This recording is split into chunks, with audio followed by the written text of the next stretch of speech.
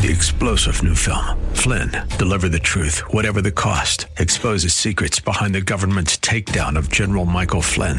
Flynn knew what the intel world had been up to. He ordered the first audit of the use of contractors. This set off alarm bells. He told the truth. He was the most dangerous person for Donald Trump to hire. They had to get rid of Flynn. Flynn, deliver the truth, whatever the cost. Available now. Watch it today. Go to salemnow.com. salemnow.com. Hey, welcome, ladies and gentlemen. This is Gino Geraci. 303-873-1935. That's the number if you want to join me on the program. 303-873-1935. Welcome, and welcome aboard. We're going to be, hopefully have a great hour. Let's see who's up. Dan, yes, Dan, welcome to the program. How you doing? Doing good. Good. Hey, so I've been looking at righteousness, our righteousness, God's righteousness, and was wondering, so we have free will, and then there's obedience, and then there's righteousness, and how does that all play out? Because it says that we don't have any righteousness of ourselves, it's from God. And then if it's God's righteousness, how do we, and we're obedient, so where does obedience come into us being obedient to God's word? Go ahead. So let's connect the dots here for just a minute. So when you're talking about all these different subjects of free will, righteousness, and obedience, do human beings have what's called libertarian free will? I think that the answer is yes. Does that mean that they're free to do whatever they want? I think that the answer is no, because can you freely fly to the moon? No. Can you freely act in such a way that it will please God? And I think that the answer is no. In other words, can you so let's do a mind experiment. Can you, through your free will, act in a way that is so righteous that it will make you acceptable to God? The answer is no. So, but does that mean that God doesn't have anything to say about other subjects? So does God ever say to you, be perfect? Well, yeah. He says, be perfect even as I am perfect. So now let's do take the thought experiment one step further. When Jesus repeats that and he says, be perfect as my Father in heaven is perfect, is that even possible? No. No, it's impossible. So how can you, in obedience, fulfill the command or the mandate? And I think that the right answer is it's impossible apart from Christ. In this sense, you are accepted on the basis not of your obedience and perfection, but based on Jesus's obedience and perfection. Now we go back to that other kind of bugaboo, and that is, well, when God says, honor your mother and your father, can you? Well, yeah, you can. But only in a limited way. I think in a limited way you can, in the sense of, yes, given an opportunity to choose or choose otherwise between honoring or dishonoring, but can you honor them perfectly? The chances are you're not going to honor them perfectly. But yet, so here is, we're back to that other issue. Does God have a reasonable expectation that when he asks you to do something, that you can do it? So what does the Bible actually ask you to do? Does it ask you to save yourself? No. Does it ask you to repent of your sin? Yes. The very fact that you have sin seems to be a good indication that you have free will. And the existence of hell, I think, is the most powerful evidence that human beings have free will. But again, free will doesn't mean unlimited freedom. The word is autonomous free will. And the word autonomous means self-government, autonomos. Auto is self and nomos is law. And so that's libertarian free will in a nutshell.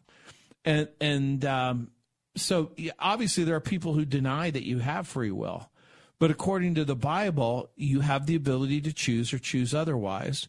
You have the ability to hear and understand God and then obey God or disobey God and be held accountable. So does he look at, I would think he looks at our heart and our intent if we're trying to be obedient to him, because we don't, like it says, we don't have any righteousness of our own. It's through him, and I mean, we can't be righteous on our own. I mean, we can, but we can't.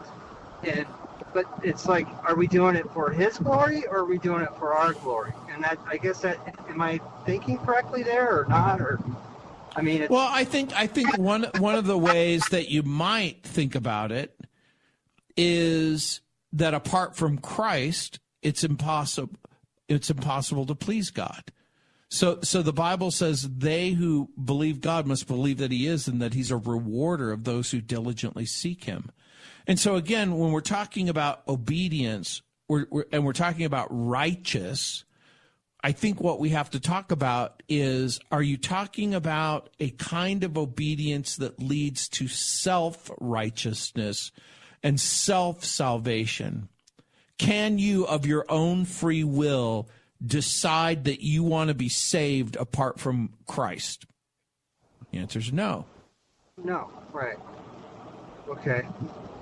So when you accept Christ, what are the benefits? The benefit is that according to the Bible, you're chosen, adopted, and accepted in Christ, in the beloved. And according to the Bible, you are given a supernatural impartation of a Holy Spirit who can give you the power to say yes to obedience instead of yes to disobedience. And it's a matter of us allowing the Holy Spirit to work through us in being obedient and not following the flesh. So that's the Romans 7, and then we go into Romans 8:1. Right. So we're fighting our flesh and our spirit, and it's what does it say? There is no condemnation to those who are in Christ Jesus. Right. And remember what condemnation means: the judicial pronouncement of guilt for crimes committed. There is therefore now no condemnation, the judicial pronouncement of guilt for crimes committed. In other words, I'm not going to go to hell because of my sin. Well, where are you going to go? I'm going to go to heaven. Why? Because you're in friendship and fellowship with God in Christ. Does that mean that you're going to experience a perfect obedience? Maybe not. But is there an expectation of obedience and the empowering presence for obedience? So think about it for just a moment. You get saved and the Holy Spirit lives inside of you. According to the Bible, the Father has overcome the world. Jesus has overcome Satan. And the Spirit inside of you overcomes the flesh. And so you have permission to allow the Holy Spirit in you to act in power and confidence so that you can say yes to obedience instead of yes to sin. He who is in you than you in the world. So exactly. Okay. Thank you. No, thank you. 303-873-1935. That's the number. If you want to join me on the program, I'll be right back. Hey, welcome back, ladies and gentlemen. If you'd like to join me on the program, it's 303-873-1935. Over the last several days, I've been reporting that There's news coming from the Middle East that there's no Christmas in Bethlehem this year. And a number of different news outlets have picked up the story, including Christianity Today, including other news groups that are stationed in the Middle East. And I watched a video that was posted of an explanation. There was a pastor who basically said that in solidarity with the suffering in Gaza due to the Israel-Hamas war, leaders and municipal authorities and even church leaders decided to cancel all public festivities. For the first time since modern celebrations began, the birthplace of Jesus won't decorate the manger square scene. They posted images of a child in a pile of rubble with a Palestinian headscarf. And I thought, this is very, very interesting. This is very, very interesting, at least on a couple of levels, because what they were basically saying, well, it's not appropriate to celebrate the birth of Jesus if Palestinian children are suffering. One person named Munir Kakish said, quote, "Due to the thousands killed and in prayer for peace, we will only hold traditional services and devotionals on the meaning of Christmas." And what I thought about when I read that, and it begged the question about the meaning of Christmas. What is the meaning of Christmas? And a couple of things. Imagine you get asked that question this year.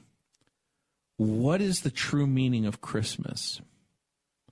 And what if the true meaning of Christmas isn't a political statement in order to encourage an oppressed people group? Think about the transition that has just been made, where people say, we're not going to celebrate Christmas in the birthplace of Jesus as a political outrage statement. But what's interesting, again, about what's happening is it has caused the world to go ahead and ask the question, well, what is the true meaning of Christmas? If you're going to cancel Christmas in Jordan, you're going to cancel Christmas in Bethlehem, you're going to cancel Christmas in the West Bank. But the true meaning is in the most famous passage of the New Testament. For God so loved the world that he gave his only begotten Son, his one and only Son, that whoever believes in him shouldn't perish but have eternal life. For God didn't send his Son into the world to condemn the world, but to save the world through him. The true meaning of Christmas is the celebration of this incredible act of love whereby God sends his Son to redeem human beings who are lost in sin. And so imagine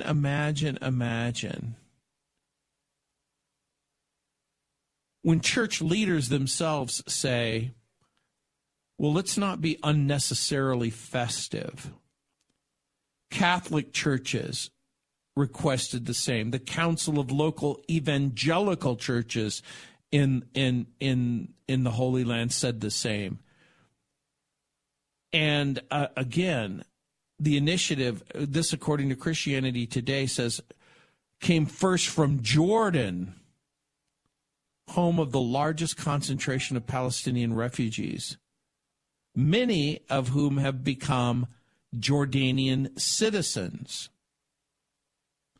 Now, Christmas is a public holiday in the Jordanian Muslim majority nation. And I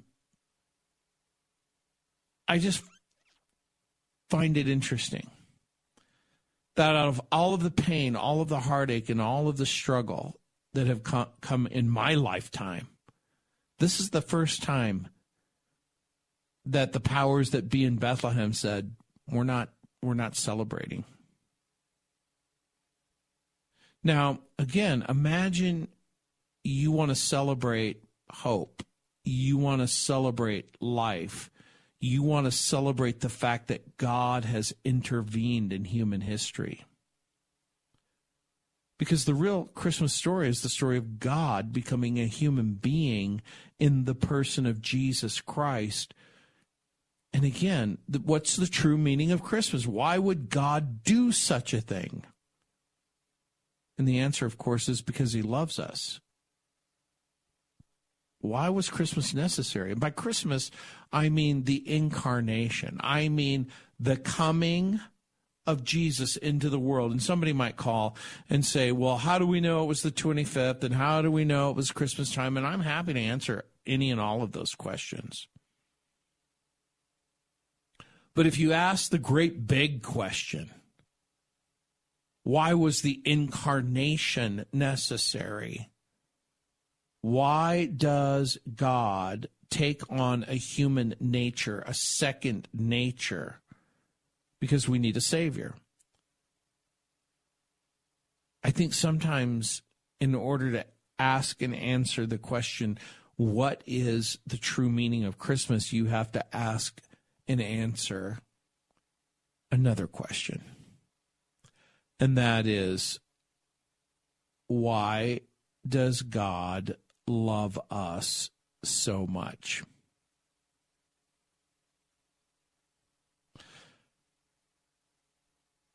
And of course,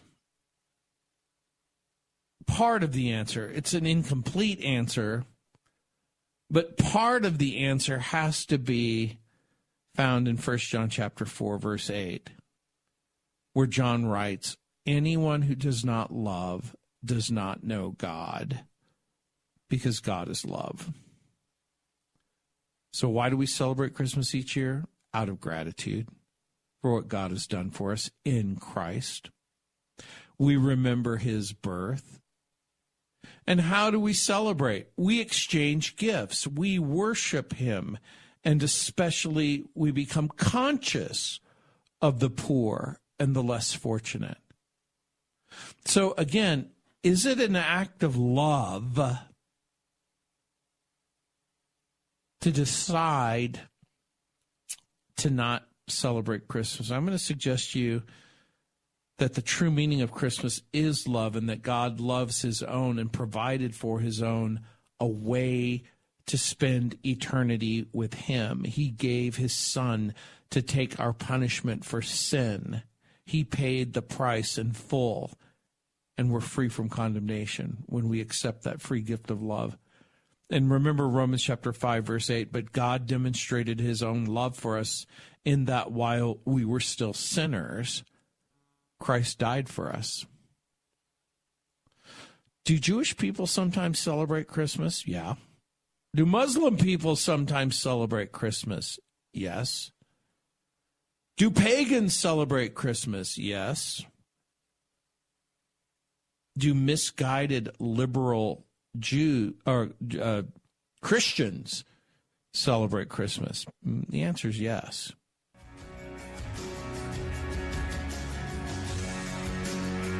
But I'm hoping that everyone will ask the question, what is the true meaning of Christmas? This is Gino Geraci, 303-873-1935.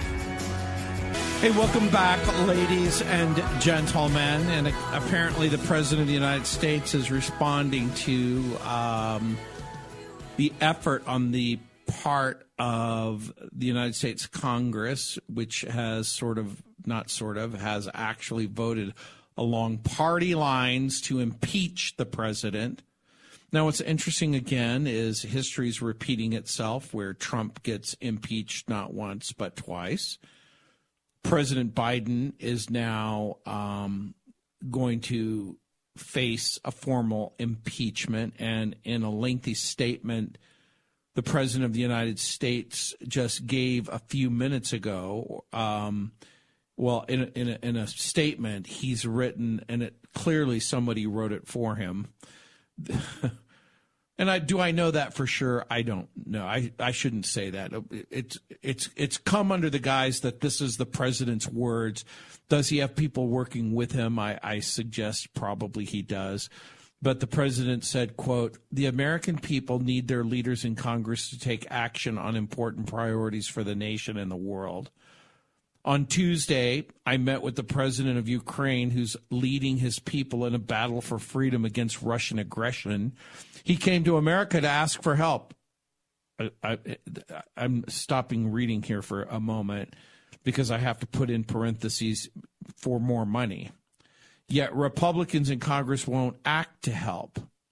And we need to pause again, because the Republicans are basically saying how much money and when is too much money, and what is your strategy to end the war.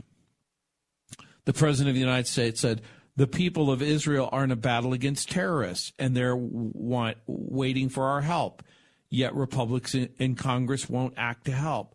We have to address the situation at our southern border, and I'm determined to try to fix the problem." Now, again, when you read all of this and you think about what's going on, it becomes so difficult to wade through the mess of information. And yet, when we read that people say, well, again, let's try to politicize the birth of Jesus. It makes perfect sense to me that in the world in which we live, where many people in the world don't really believe that Jesus ever came the first time, most historians clearly support the idea that a real person, a historical figure named Jesus, was born, and he lived, and he was executed by the Roman government. Clearly, there are those people who don't believe that he was born of a virgin or that he rose from the dead. But I do. I do. Christians, the world, celebrate Christmas because Jesus was, in fact, born in Bethlehem. And a lot of different Christian traditions have been associated with the celebration of Christmas. Different cultures celebrate in a lot of different ways. But the unifying factor is the historical fact that Jesus was born. Different people have different ideas. The exact day or the exact year isn't clearly known, but if you look at the chronological details of history, it narrows down the possibilities to a reasonable time frame.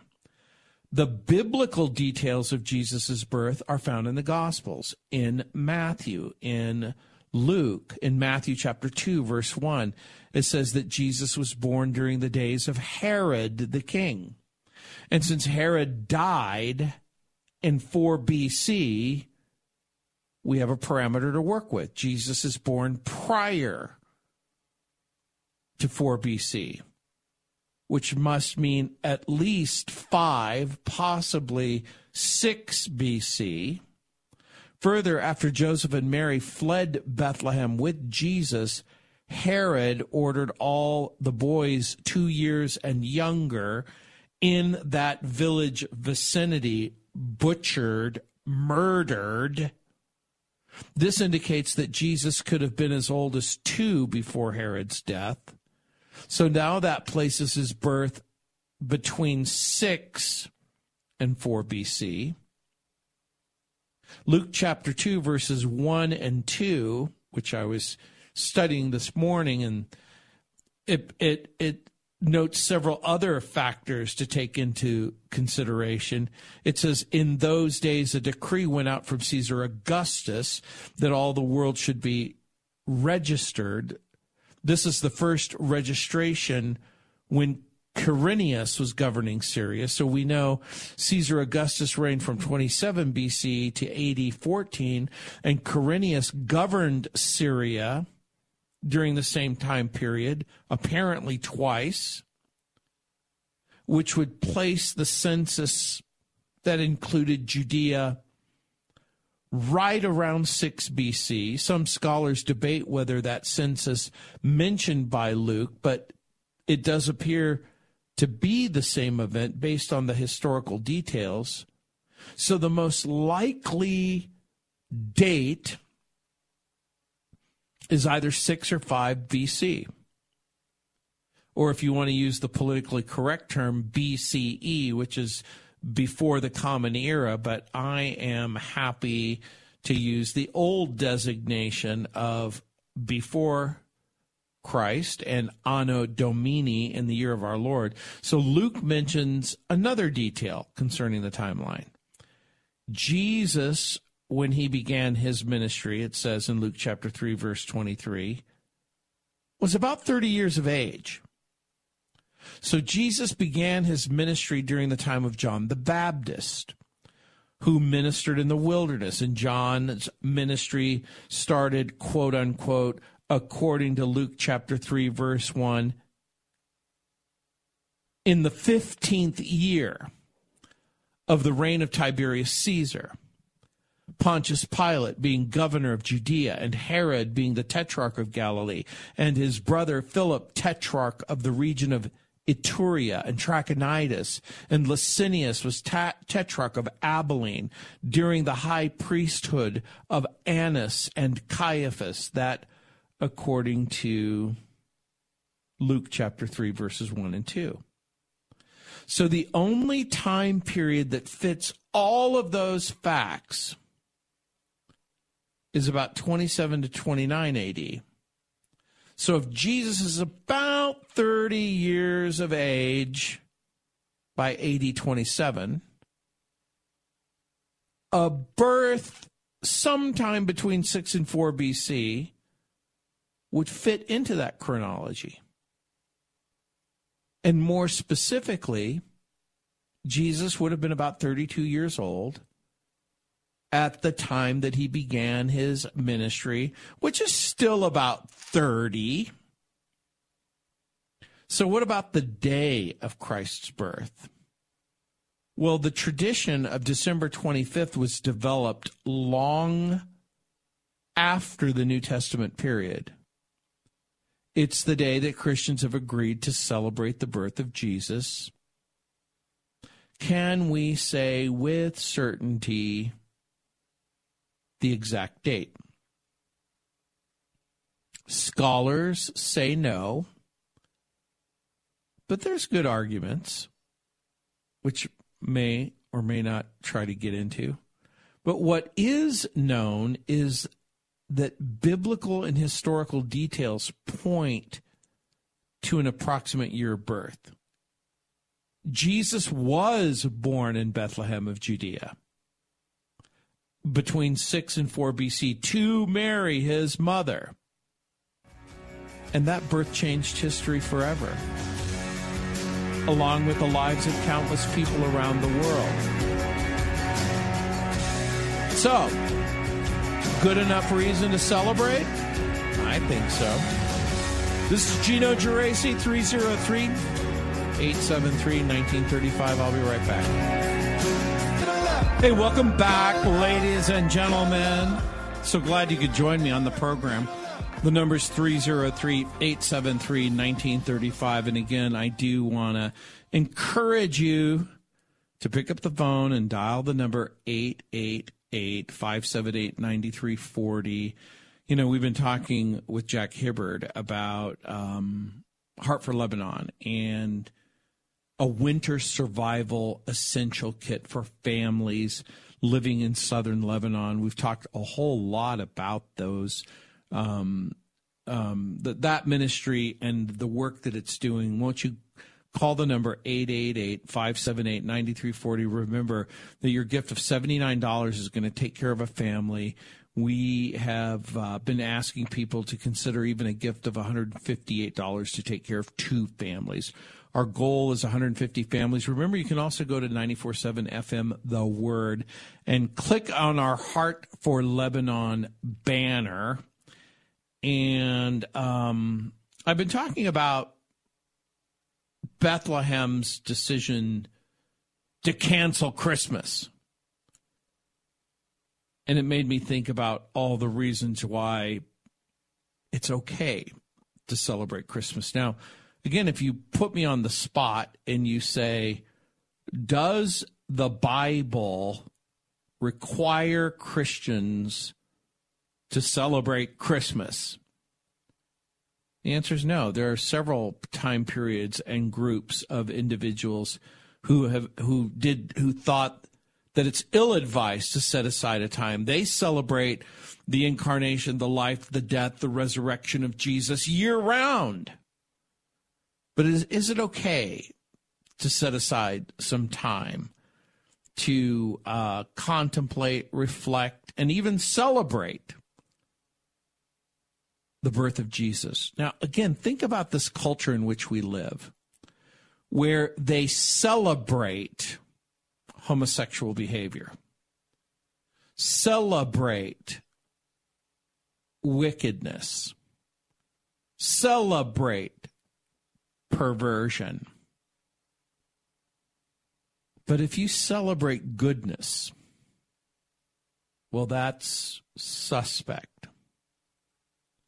And so, again, Christians celebrate Christmas because the angel of the Lord said that the birth of Jesus is good news to be celebrated.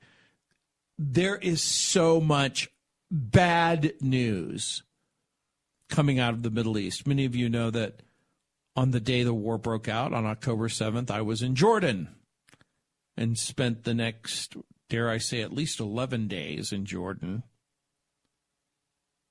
But imagine there's good news. There's good news. Something good happens.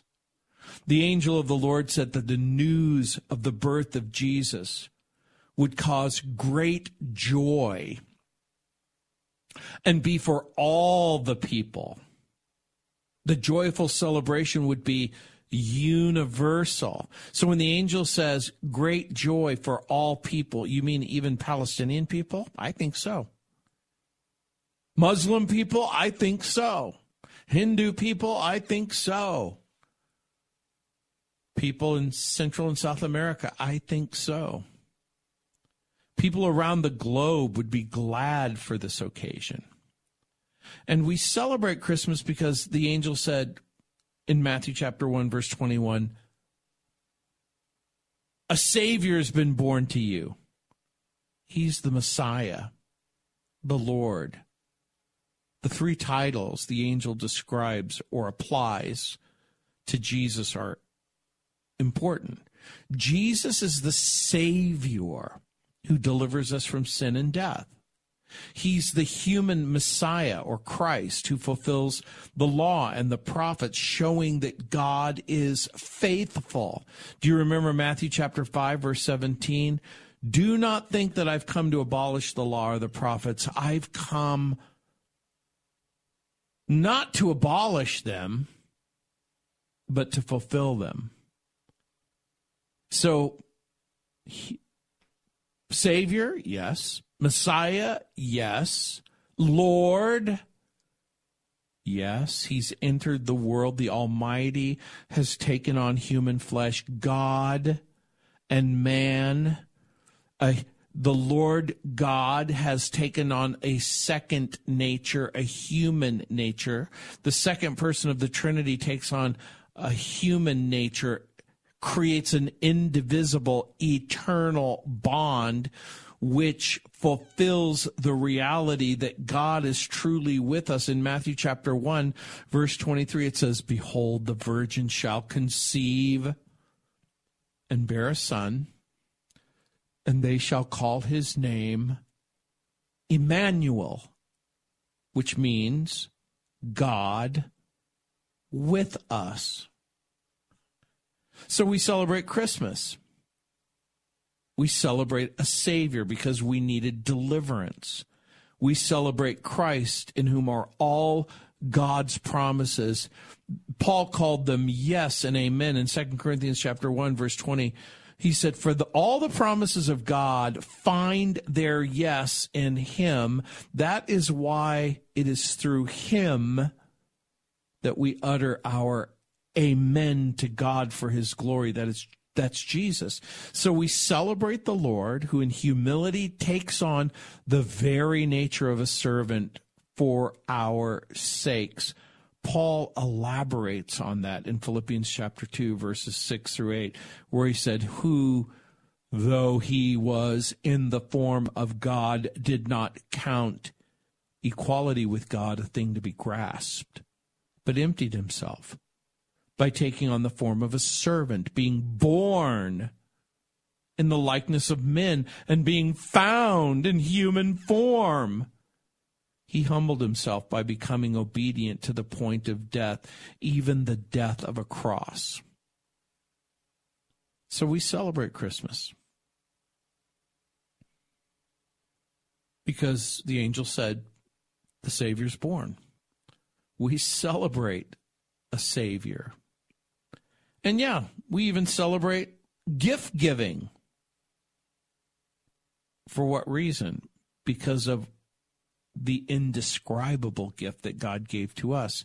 In 2 Corinthians chapter 9, where it says, thanks be to God for his inexpressible gift. How do you begin to even talk about what God has done in Christ? My wife loves Christmas. Her name is Mary. We're even thinking about legally changing her middle name to Christmas. Merry Christmas, Geraci.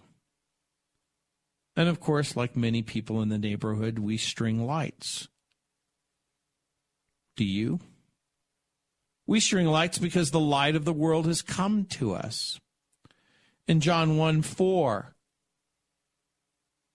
it says, in him was life, and the life was the light of men. In Isaiah chapter 9, verse 2, the people who walked in darkness have seen a great light. Those who dwell in a land of deep darkness, on them light has shone. So we celebrate with light, and we celebrate with gifts, and we celebrate with Christmas cards, and we celebrate with Christmas choirs, because these are expressions of joy. And we follow the example of Mary and Zacharias and Simeon and the angels, all of whom extolled the Lord with poetic expressions in Luke chapter 1 and Luke chapter 2. And so we celebrate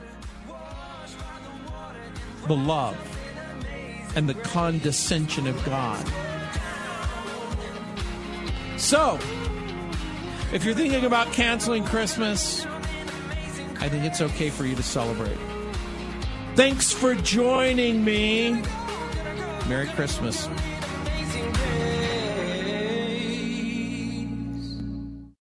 Three-star General Michael J. Flynn, head of the Pentagon Intelligence Agency, knew all the government's dirty secrets. He was one of the most respected generals in the military. Flynn knew what the intel world had been up to. He understood its funding. He ordered the first audit of the use of contractors. This set off alarm bells. The explosive new documentary, Flynn, Deliver the Truth, Whatever the Cost, uncovers the facts behind this scandal. Flynn told the truth. He was the most dangerous person for Donald Trump to hire. I find out the worst enemy that I'm going to face in my life is right here in America. They took my assessment and they wanted me to change it. And I was like, I'm not changing it. They had to get rid of Flynn. with in-depth interviews, archival footage, and never-before-seen personal records of the man behind the headlines. I just felt like I was drowning. Flynn, deliver the truth, whatever the cost. Available now. Watch it today. Go to salemnow.com. salemnow.com.